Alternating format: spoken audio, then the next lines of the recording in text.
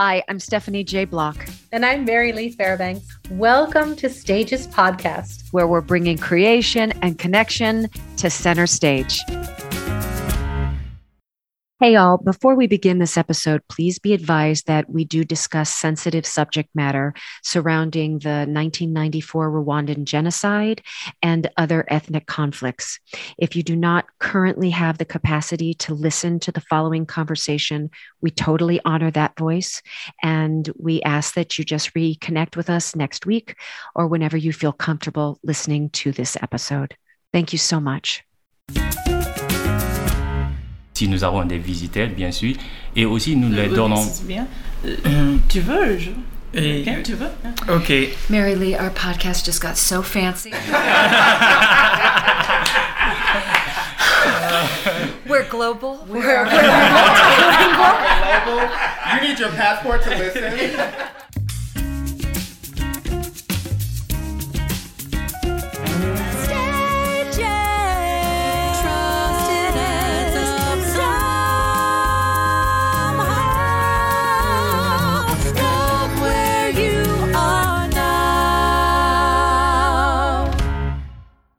Hi, thanks for listening to Stages Podcast. Today's episode is a little bit different. We recorded it in the heart of Africa, Kigali, Rwanda, over the summer. We did a few interviews during our visit to this country, and this is the first of 3. Rwanda's history is fairly well known and traumatic. In 1994, they experienced a genocide where almost 1 million people were murdered in 100 days. But since then, Rwanda has become one of the greatest countries in all of Africa. It has set the record for the reduction of infant mortality. It has grown 8% every year for the last 20 years. It has the highest percentage of women in parliament in the world.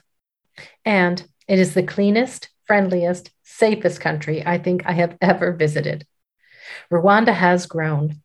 But more importantly, Rwanda has the capacity to teach the world about forgiveness. Somehow, this country that was leveled has sprung up again through forgiveness and redemption. They made a conscious decision as a country to let go of hate and move forward as one. The group that we spoke to today is Mindleaps. Mindleaps works in developing nations. They find children that are at risk and have quit school and sometimes are living in the streets. They bring these kids into a dance class and teach them classical dance. And through this, they get them back into school. They provide school fees and tutors, and most of the time these kids end up going off into higher education. What Mindleaps accomplishes is truly remarkable. We had the pleasure of speaking with Rebecca Davis, the founder and executive director of Mindleaps, Bashir Karenzi, the program director of Rwanda, Matan Mamadonu, the program director of Guinea, Lamar Baylor, a trustee and artistic consultant, and Kervin Duluth-Boyd, the guest choreographer. The sound quality is not perfect because we were in a hotel room and there were interruptions, but we hope and trust that you will forgive that because you will find this interview so compelling and so moving. We thank you for listening. The company of Mindleaps to stage, please. Mindleaps to stage. I have to say it's a bit of a mini miracle for everybody listening. We are meeting at a Marriott in Rwanda, and at the very last minute we realized that in order to get on the property of the hotel you needed a recent COVID test and negative results. We're also working under a bit of a curfew limit, so within an hour's time everybody will have to head back for safety reasons. So I look to you all and say, how did this happen? But then I look at Rebecca and go, how does she come up with this idea and make that happen? So COVID tests and curfews are kind of nothing to you compared to what right? You've done. You get an idea and you make it happen.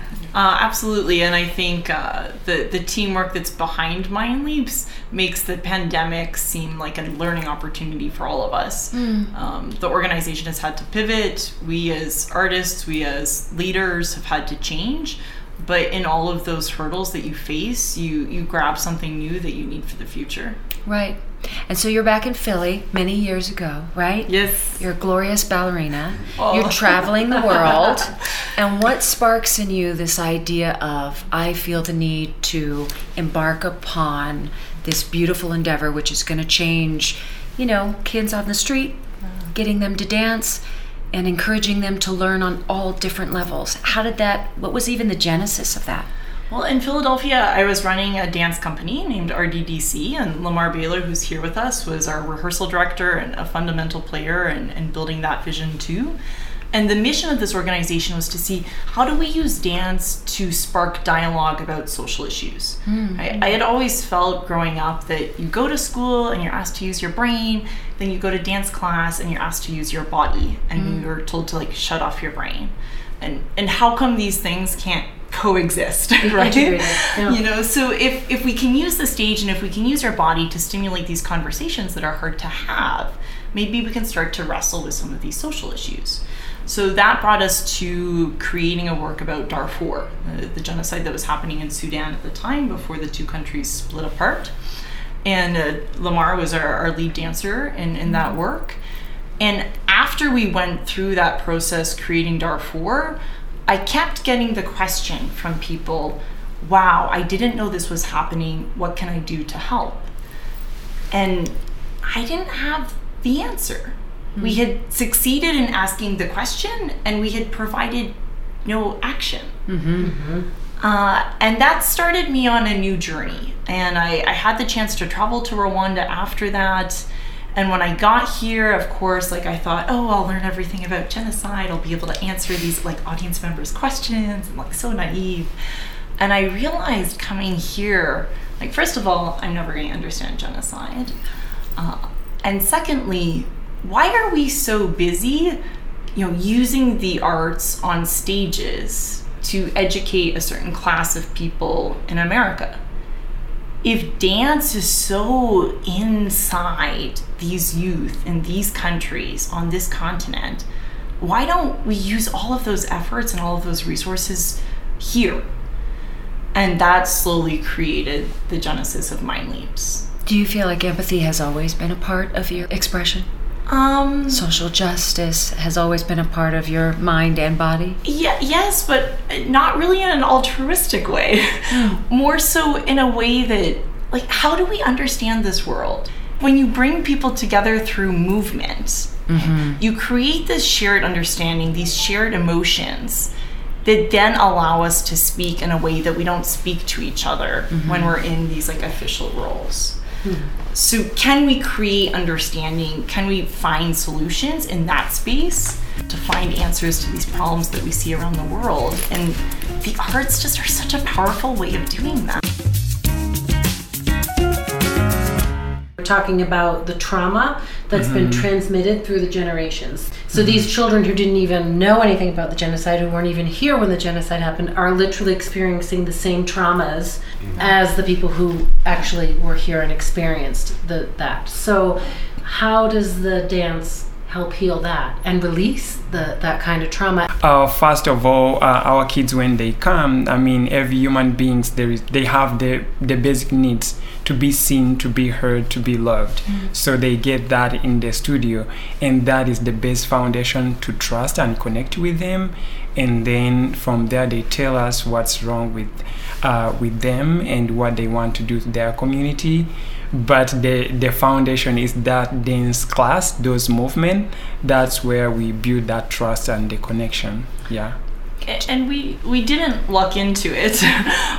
We really had these experiences in multiple countries in the beginning that allowed us to start to identify patterns. So if we teach movement in this way, do the children exhibit the same behavior? Yes, okay. And if we teach it like this, then what happens? And we got to the point working from the Balkans to the US to Africa that you could actually teach these movements in a particular way, and usually the behavior could be predicted. So then at that point, then we were very fortunate to team up with researchers from Drexel University and Carnegie Mellon University and engineers from the private sector. And this group together created this pedagogy that Bashir is speaking about. So it got to a codified stage, first through experimentation and building it from the communities where we work. And then secondly, with the addition of this academic knowledge to help us understand why we can see this happening. And how did you end up becoming involved? You're the guest choreographer for this year. Yes. So is that just in Rwanda, or is that everywhere? Or? Just in Rwanda, actually. For now. Hey, I am all for. It sounds like you're roped in for I mine. am all for going everywhere, but Lamar is a dear friend of mine. We met back when I was living in New York. He showed me a video of a work that he made for the same festival back in 2019. Mm-hmm. And so when he was giving me the information about the kids from the refugee camp that he was working with and the work of Mindleaps, I was just completely blown away. To your point about the kids and movement, it just is so natural. They hear the music and it's a celebration. It's it's all of the feelings, and it has been quite the learning experience for me, not only watching them and their natural ability, but also just I trained in ballet and modern and jazz. I danced for the Albany American Dance Theater for 11 years. Watching them adapt to other codified forms has been inspiring for me as an educator. Just watching how they take to it and what I need to do different to help them understand. It's been like an incredible learning experience as an educator. It has been amazing to see these children grow at every level of their life, not only artistically, but intellectually. And they're learning what it feels like to express themselves in some way. Mm-hmm. And even if it turns out they don't dance, they've learned what self-expression feels like. Yes. And then you carry that into the world with you wherever you go. Yes. So that it's such a gift what you're giving them. You spoke to their natural ability. Did you go ahead and pre-choreograph something, or did you? Nothing. No. I So came you there wanted with- the country to speak to you, the kids to speak to you, people and you were just brought the asking- language. People were asking me for titles. People were asking me for Yeah. music. Yeah. I was like, I got I'm not there yet. nothing. Good. I was like, until I meet these babies, I can't give you any kind of. I love that. I was like, I'm sorry, but I can't give you anything until I see a face. I think that's beautiful. Yeah. Coming in with no preconceived notions Nothing. other than being open and willing. Absolutely. And then seeing what their movement is Yep. and their natural ability and building on And that. then building on that.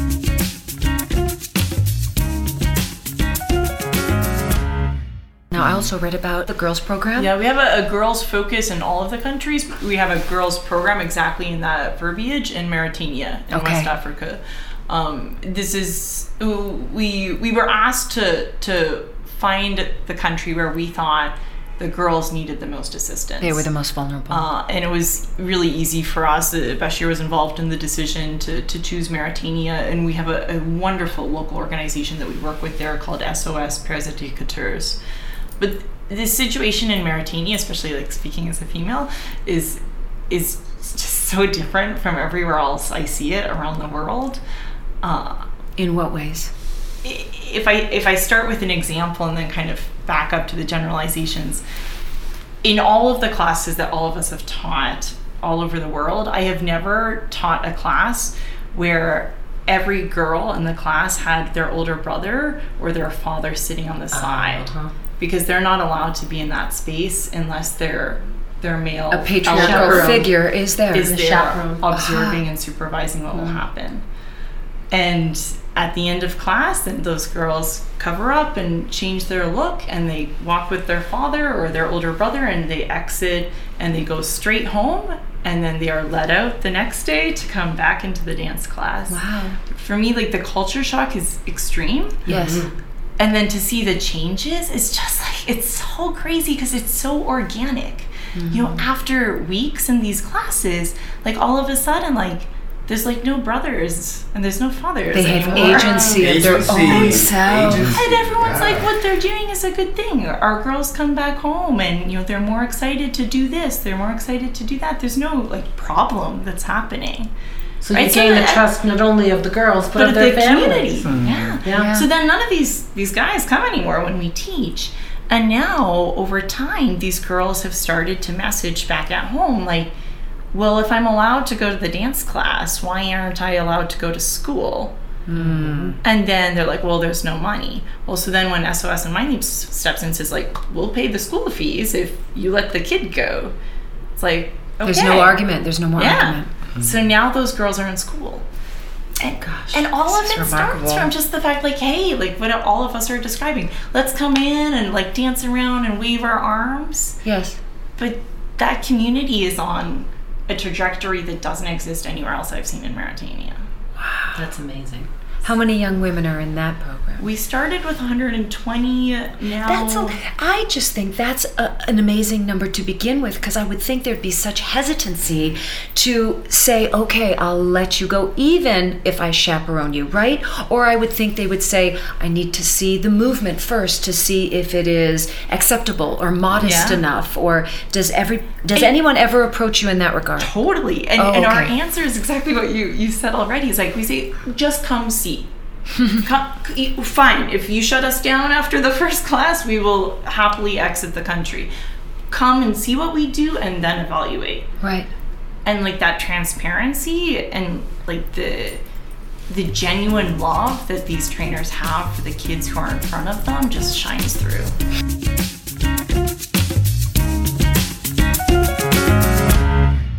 Do you feel sometimes that the work that you guys produce or put out there is expected to sort of highlight the tragedy and the conflict and the genocide, or do you try to fly and expand beyond that sort of, I'm going to say it's a presumed expectation, whether it be Guinea or Bosnia or here in Rwanda?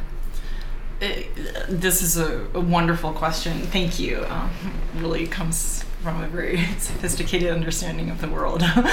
I mean, I think I've been coached, I've learned from my peers like Martin and Bashir that, you know, these tragedies, these genocides, these places of ethnic conflict and Ebola, these are not things to then make people feel sorry for us. Like, this is not why we should support these communities. It's not like who has it worse, okay, let's go help them, right? Like, actually, like, if we looked really honestly at the entire world, we would all find in our own countries and in our own communities atrocities everywhere the same, right?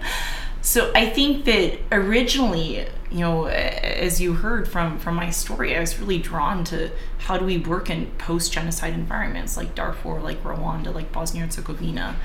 But the more I had the chance to work with the leaders and the people in these communities, the more I realized, you know what, these are universal problems. The fact that people can't get along and the fact that kids don't have the chance to go to school or have the motivation to stay in school is not unique to Rwanda or Guinea or Bosnia and Herzegovina. It's unique to the way that people think. Right.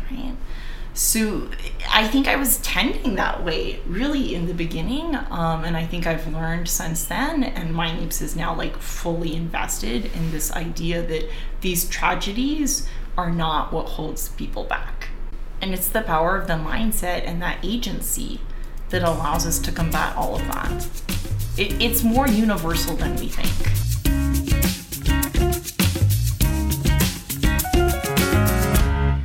Do you have a permanent home or center here in Rwanda? It's permanent. Definitely. So Bashir runs the center now. Great. Yeah, we have the center here in Kigali, in Nyamirambo, and then we also have the program in the refugee camps. I think the centers also, Martin has a center in Guinea. Yes, and that is a permanent center in Guinea as well. Yes. How beautiful. So when you come, your term here is 3 weeks. Yes, unfortunately, just 3 weeks. I know. So it's, you look at these children right off the bat, primary and secondary school. Does it end after secondary? Yes. So it's like 6 to 18? What age range? 9 to 18. Okay. Sometimes the students are successful and receive scholarships to attend university after that. The trust that gets built, in my opinion, gets built when you stay in a community over time. Yes. The in and out, I think, just doesn't work for international development. That was going to be my second question. With the 3 week time, you know, what does that look like? When does the kid then start investing and saying, I trust you, I will now open up and show you and be more vulnerable? Because I have noticed here in Rwanda that the gaze is very deep, it's very strong, but the smiles are so bright and glorious. But you know there's a deep well and a perhaps great joys, but deep pains that go along with that. And when you move, at least for me, if I'm at a heightened emotional place, the tears will flow, like it surfaces. So in a 3-week period of time, what does one get to see, not only through the choreography, but the emotional sort of existence that these kids have from day one? Is it 3 hours a day that you are with them? Is it all day long that you are with them? What does that look like? The first few days, I was with them from 9 to 4, and I have to say, I felt like in hour 1, on day 1, they were with me. They're giving you everything they've had. They were invested. They were, just, I think, and I think that a beautiful model has been built here where they've maybe had a few opportunities to work with guest artists. So in that sense, I'm fortunate because they're already kind of conditioned in a way to to be in the space. But I will say that just learning them, literally from day 1, it was like all eyes on the front, and they were ready to work. So. I love that. Yeah. And in Guinea, what does that program look like? Is it it's a similar, I would think, methodology and a similar program throughout the world? Tell us about how many students do you have in your program? Thank you. Actually, in the center, we have 126 kids who is in 5 groups, and we have them 8 to 6 p.m. And wow. And we teach them 2 hours each group, and after that we facile en français. Tu peux mélanger. Oh, ok. Je peux reprendre? Please. Ok. Merci. Et actuellement en Guinée, nous avons I understood every word, but for our listeners, go ahead and translate. I understood child. Messi. So, in Guinea, so they have a center, and then he explained kids are in 5 different groups.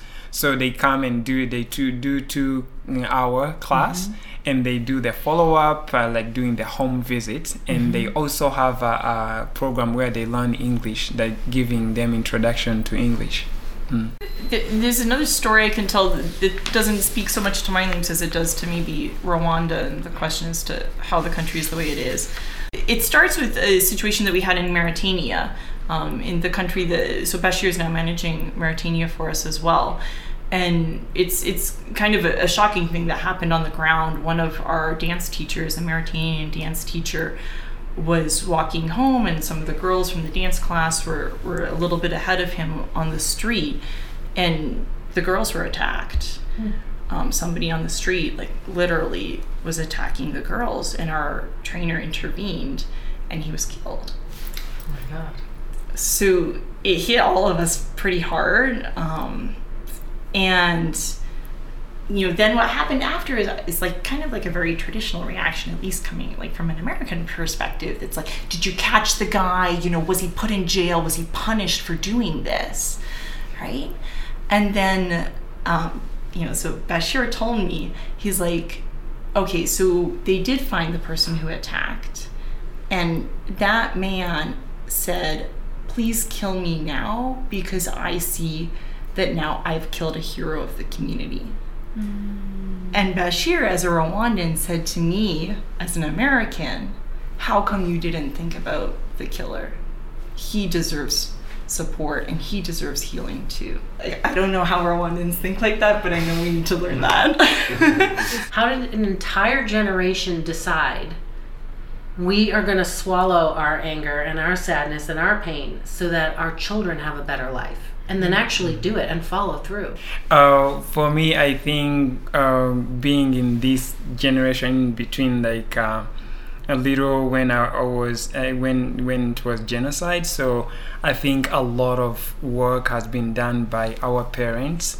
So then they gave us that flame of hope that we have to keep on. So I think that there is of course the government, the parents, and the community. So it's a lot of sacrifice from our parents, so we want to keep that. Honor them. Honor that sacrifice. That's really beautiful.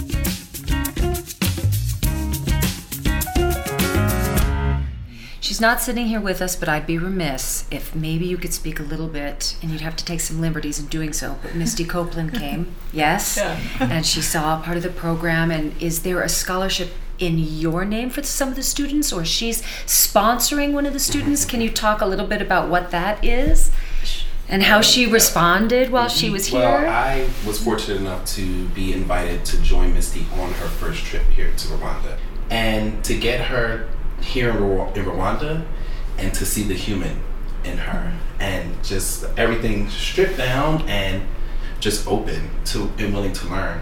Mindleaps did a great job of informing the kids on who she was and how important she was in the States and around the world to so many people. But to have her come in every day and hug every child, and even when we went to go a home visit with one of our kids who literally lived on the street, lived underneath of it's not a bridge, water duct, like the water duct, and to watch her hop down in it and walk under there and see where he lived, and it was amazing. Then to award him a scholarship, to go to boarding school that year was really, really amazing. And to know that she has committed herself to this organization and the work, and to come back a second time and still be a part of the organization has been speaks volumes. Amazing. Speaks to her character and her belief in this organization. To see Misty go through the experience that I think all of us have as non-Rwandans when we come to this country. And, so you see it on like one level and you're like, okay, it's such a clean city, it's so beautiful. And then you start to learn about the history of 1994. And then you start to see, how these kids just like fight against these obstacles. And to hear her start to ask questions to try to like put together the story in her head. Like, well, why is that kid not going to school? Well, is the mother acting like that because she's a survivor, right? And you hear Misty try to understand, like, how does this society get to where it is, which is the same question that you're asking. I think is, the universality of Rwanda and also the humility and beauty of Misty.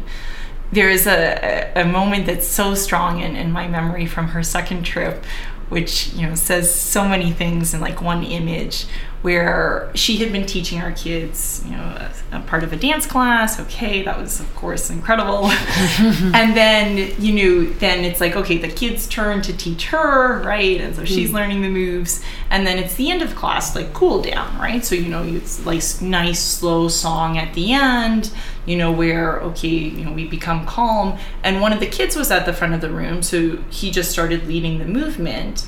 And Misty just kind of fell into line with the rest of the class and the Rwandan teachers who are in class. And everybody's just doing these movements that this child is leading. And like that tells you that equality is possible. Right? Like at that moment in time, everyone is equal in this space. And a lot of these kids that go through the program seem to maybe come back and then volunteer their time or assist. That's got to be an amazing thing to see. It's amazing for us, and it's my vision for the organization going forward, because every time that's happened, the quality of our work has improved by leaps and bounds. When somebody who's come through this methodology and feels the change, then becomes the teacher. You're building like a lineage. Yeah, lasting change. Yeah, that everybody now has this mindset, right?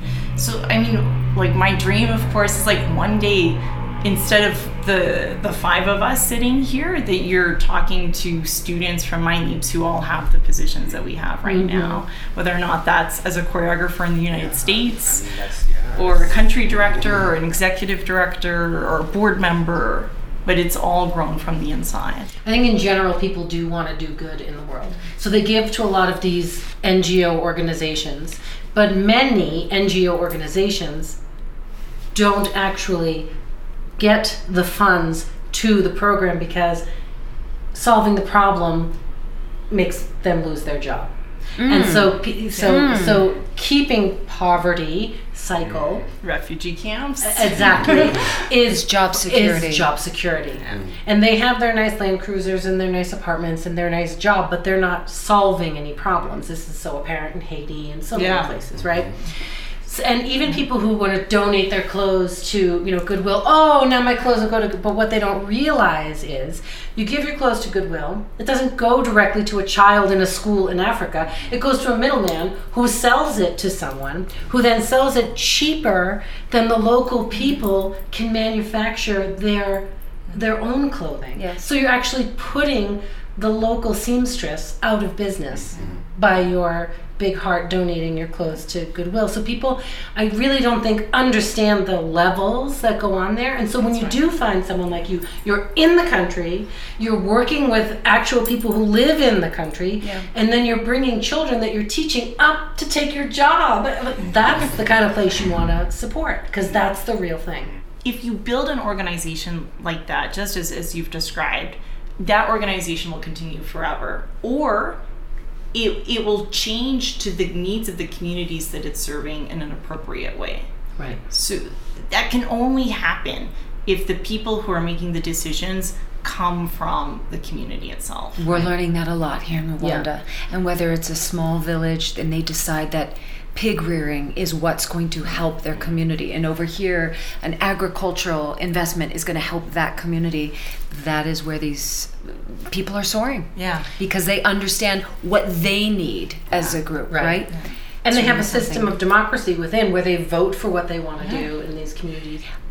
Is most of the funding from grants or private donors, or what does that look like to keep all of those working parts going? Because we know, regardless of what there is, the the dark side, right? But that's the business portion that does. You've got to talk about it, because this is an extraordinary program that just doesn't go poof and it happens, right? Yeah, when you're talking about decades of change or decades of support to change communities, it can't be, as we say, like this in and out approach, and the funding can't line up that way either. It's predominantly foundation and grant funded right now, and our strong push is to change it more to private funding. As I'm sure you're aware, and your listeners are aware, foundation funding is very much tied to check boxes, right? This many kids in, these outcomes, close out the grant, give your report. But if we can connect with donors who are interested in the transformation of youth and communities, we would have more flexibility to support our people on the ground in the way that they need support. And what would you say to those listeners that might have a pocket full of cash? What you are witnessing and the magnitude with which you feel there is, movement in these villages, in these city centers, in the culture itself. Can you give us, a couple of sentences that might inspire them to open up their pockets? Absolutely. And we'll also say it in French. And Kinyarwanda. That's right. We're not too proud. Thank you for the opportunity. I think a lot of people want to do good in the world. And, it's not so easy to do good the right way. Right. So if you want to invest your dollars because you want the world to be a better place and change fundamentally even after those dollars are gone, please look at organizations like Mindleaps that are growing from the ground up with people who live in these communities running these programs, and recognize that those dollars will be used with the passion and love that each of those dollars can change a life. And now it's time for the 5 questions. If you could go back and speak to your 20-year-old self, what would you tell him? Oh, I would say you need to have more grace with yourself. Do you have a good luck charm or a ritual that you do before you perform or before you do something important, something that you hold on to that centers you? Yes, I call my mom. I call my mom. Those that are closest to you, one thing that they do not know and that would surprise them to find out about you. Oui, quelque chose que tout le monde, ta famille, tes amis, ils ne connaissent pas ça à propos de toi. Quelque chose, ça, c'est une surprise pour tous tes amis, toute ta famille. That's okay, Martin. I think I know what it No is. judgment. I think he actually speaks English.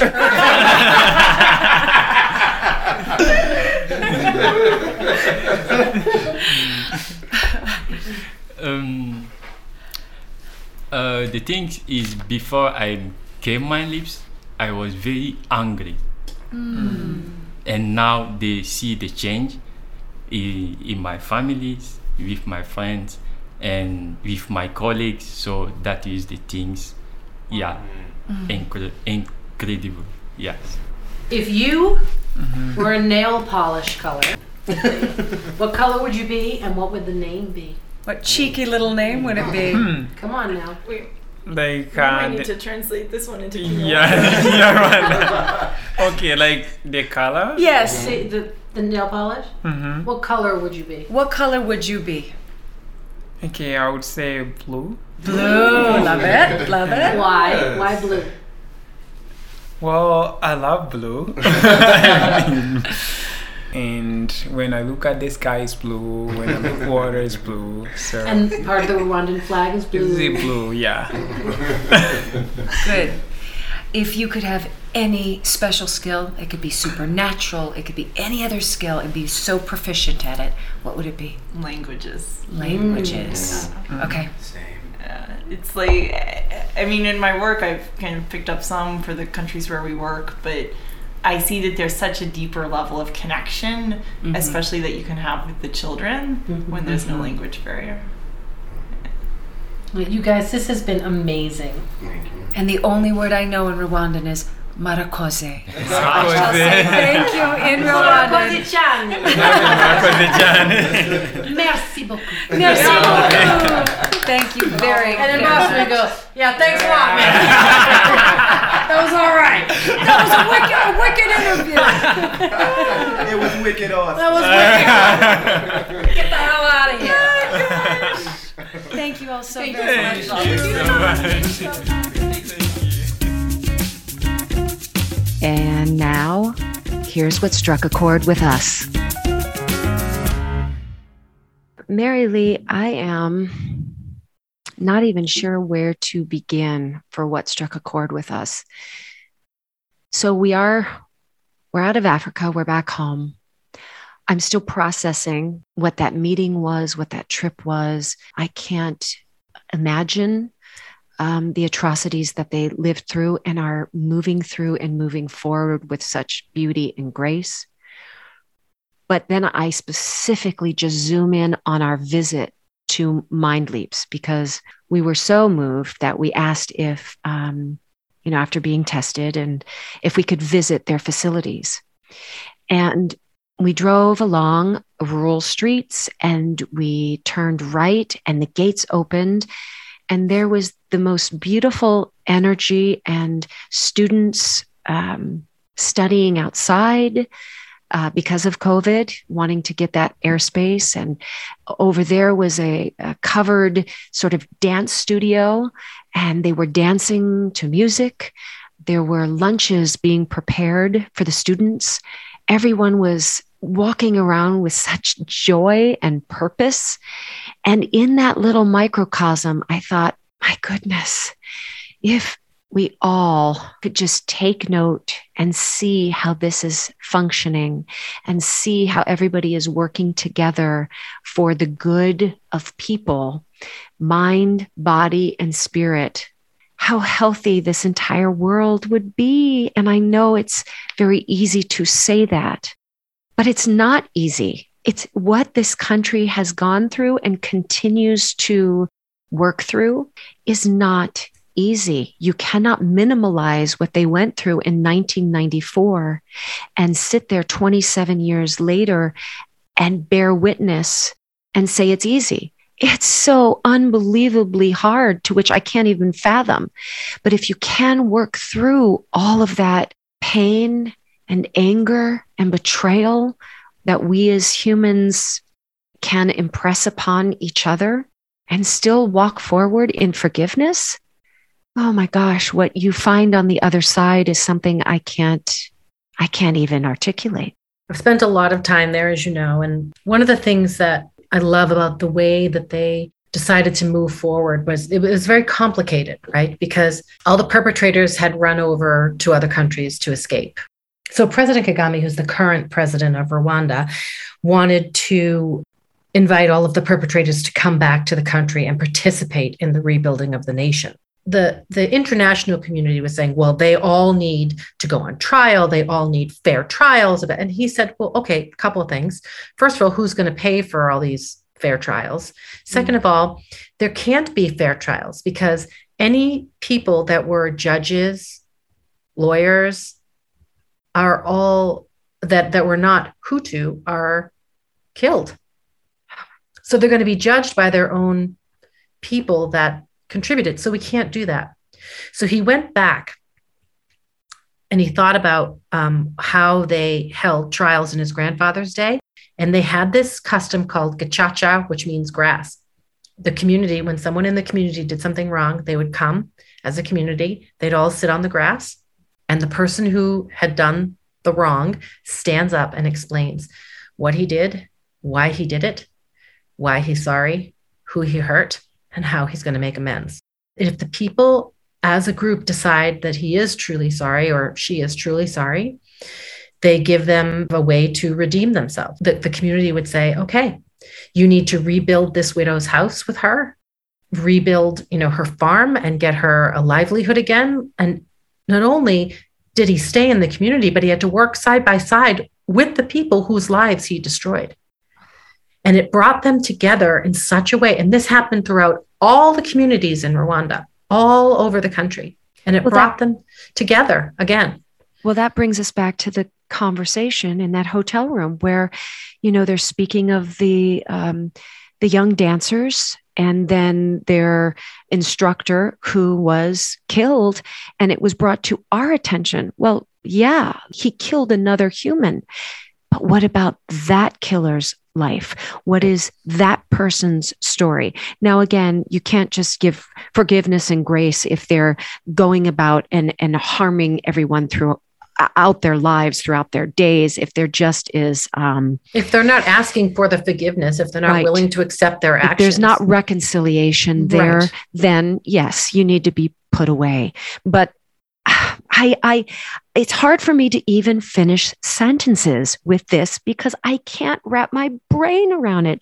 There was another thing that was said to us when we were in Rwanda. I believe I was at the Genocide Museum, and we were walking through the museum, and beyond the chill-inducing look down and know that you are standing on the graves of 250,000 people. Mm-hmm. And we all felt the weight of that. And then they said, hold on to this sentence. That again, there's, to use the term fine line, I think they said something else, but there's a fine line between diversity and division. And we as a people have to be smart enough to know the difference and to recognize when diversity is becoming division. Because with division comes other, and with other comes the violence. And I was like, oh, and that has sat with me since I left the country. I don't think I'll ever forget that moment and those words. And now I'm paying real close attention to where we are here in the States. Yep. And I just refuse to make anybody another.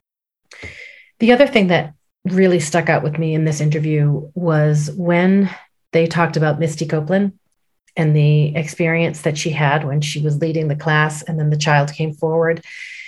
When Rebecca said, in that space at this time, we were all on the same level. We were all one.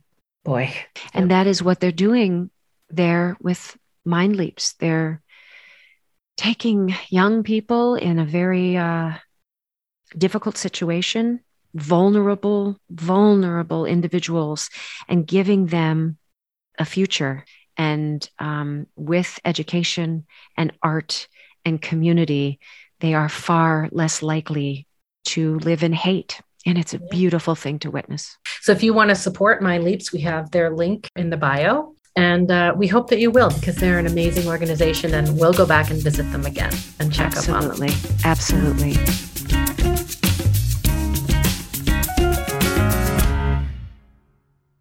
So if this episode resonated with you, please follow, subscribe, and share. You can always find us at stagespodcast.net. We'd like to give a big thank you to our assistant editor and doer of all things technical, Saren Cho. Thank you, Noah Kaiserman and Garrett Healy, for our beautiful original music, Melanie Von Trapp for our Stages Podcast logo, Ben Walding, our sound engineer, and Allison Arns, our PR and social media expert. And thank you, our cast members, for joining us today.